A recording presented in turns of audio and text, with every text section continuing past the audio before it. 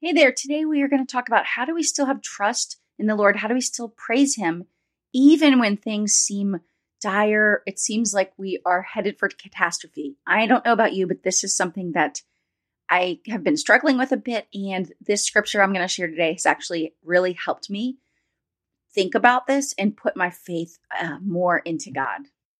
Hi, beautiful friend, and welcome to Faith Fueled Woman. I want to ask you, are you ready to accept the invitation we've been given to step into the adventure of pursuing God and what He has for us? Hi, I'm Kristen. I am an encourager.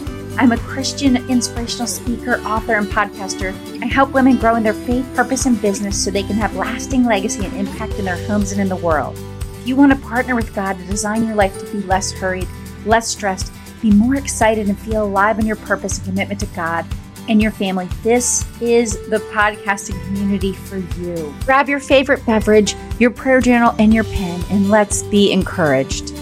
Hey there, today we are going to talk about how can we trust in God's promises even during difficult times when things seem, out of the ordinary, almost catastrophic. So that's what we're diving into today.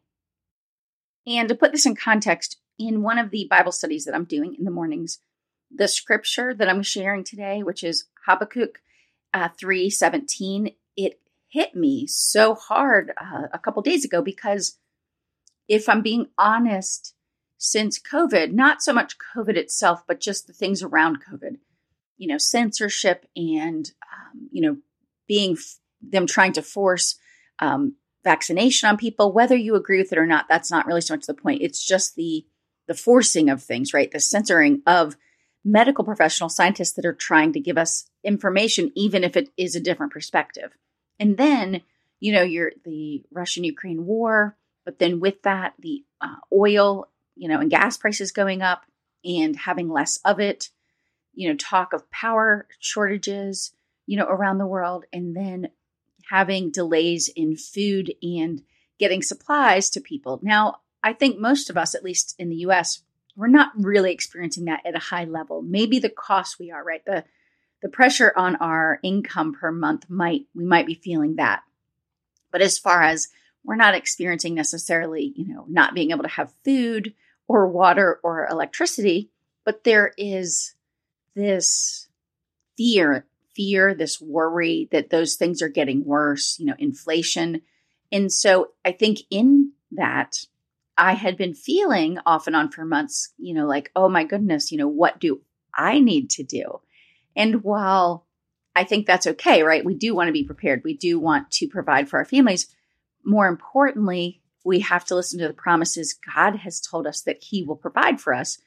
And so sometimes I am conflicted, right? I think I'm trying to do more, lift more, provide more just in case for the future instead of relying on God's promise that He will provide for us. And so I want to share the scripture with you, and then we will talk about it just a little bit. All right. So this is Habakkuk 3:17 through 19. It says,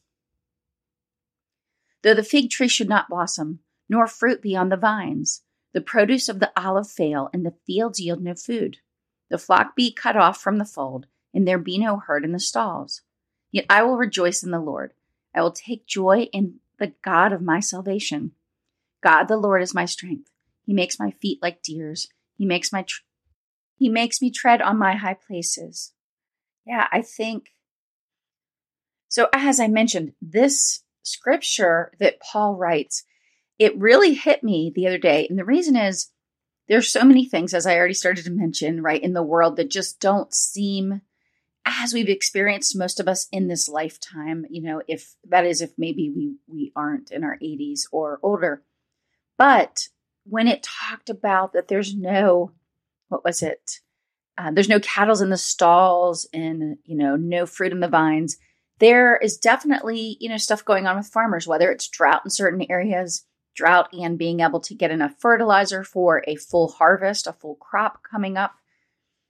Whether it's chickens or other cattle, there's been stories of them dying or stories that they have, a disease going through. So then they have to cull them, which, is basically killing them, get rid of them. So when I hear all these things, it does put worry right on me, like what will the future hold?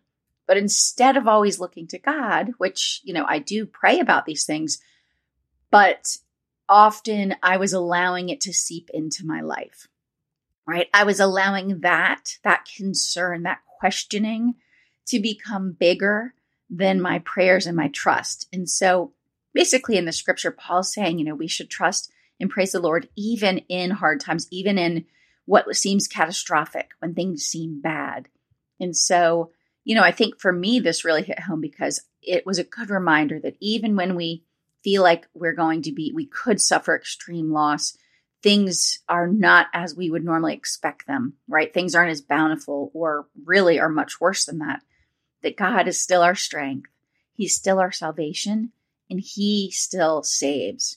Okay. And that we can trust in God's promises even in these difficult times. And so for me, it was a great reminder to put my prayer and my trust and my faith in God and His promises, right? That He is there for us, that He will provide. And in scripture, there's so many examples of Him providing for, right, His people, whether it was when they were in the desert and He provided the Israelites with manna every day, or whether it's the fish that fed many, right? And even when Daniel told King Nebuchadnezzar what his dreams meant, that there would be times of prosperous and lots of plenty, that then there would be the 7 years of famine, so that they needed to prepare to have enough food for all of the people. In all these cases, though, God provided even in times of famine, even when the Israelites would have had no food in the desert. So once again, there's so many examples in the Bible where God shows us He keeps His promises, that He will provide for us in all circumstances. And so this will definitely be scripture that I will reference back often, so that when I do see the news, when I do see prices increasing or things not available or whatever it might be, that I have a hope for the future, even if things were to get worse. And so for me, this was super promising, and it was a great reminder. And, my prayer for you and for myself is just to have, for the Lord to help me have unwavering trust in Him at all times, to remind me to thank Him and rejoice for His word and His promises and the salvation that He provides us with. And I think a great exercise to do when maybe you're struggling through something, maybe your concern or your problem or your worry is getting the best of you, is write down what the thing is that's kind of taking up your thoughts, right? Whatever it is you're going through or you're concerned about, and see if then you can find scripture and a promise within scripture that speaks to what God's promised, and put that beside it. Find the examples in the Bible that tell you that He will provide even under similar circumstances to what you're walking through or what you're concerned about. I think when we do that, it lets us release those thoughts, those worries a bit more, and then remember the promise and remember the story that's shared, right? What's happened in the Bible, for us to put that in our thoughts above our worry or our fretting or the concern that we might have.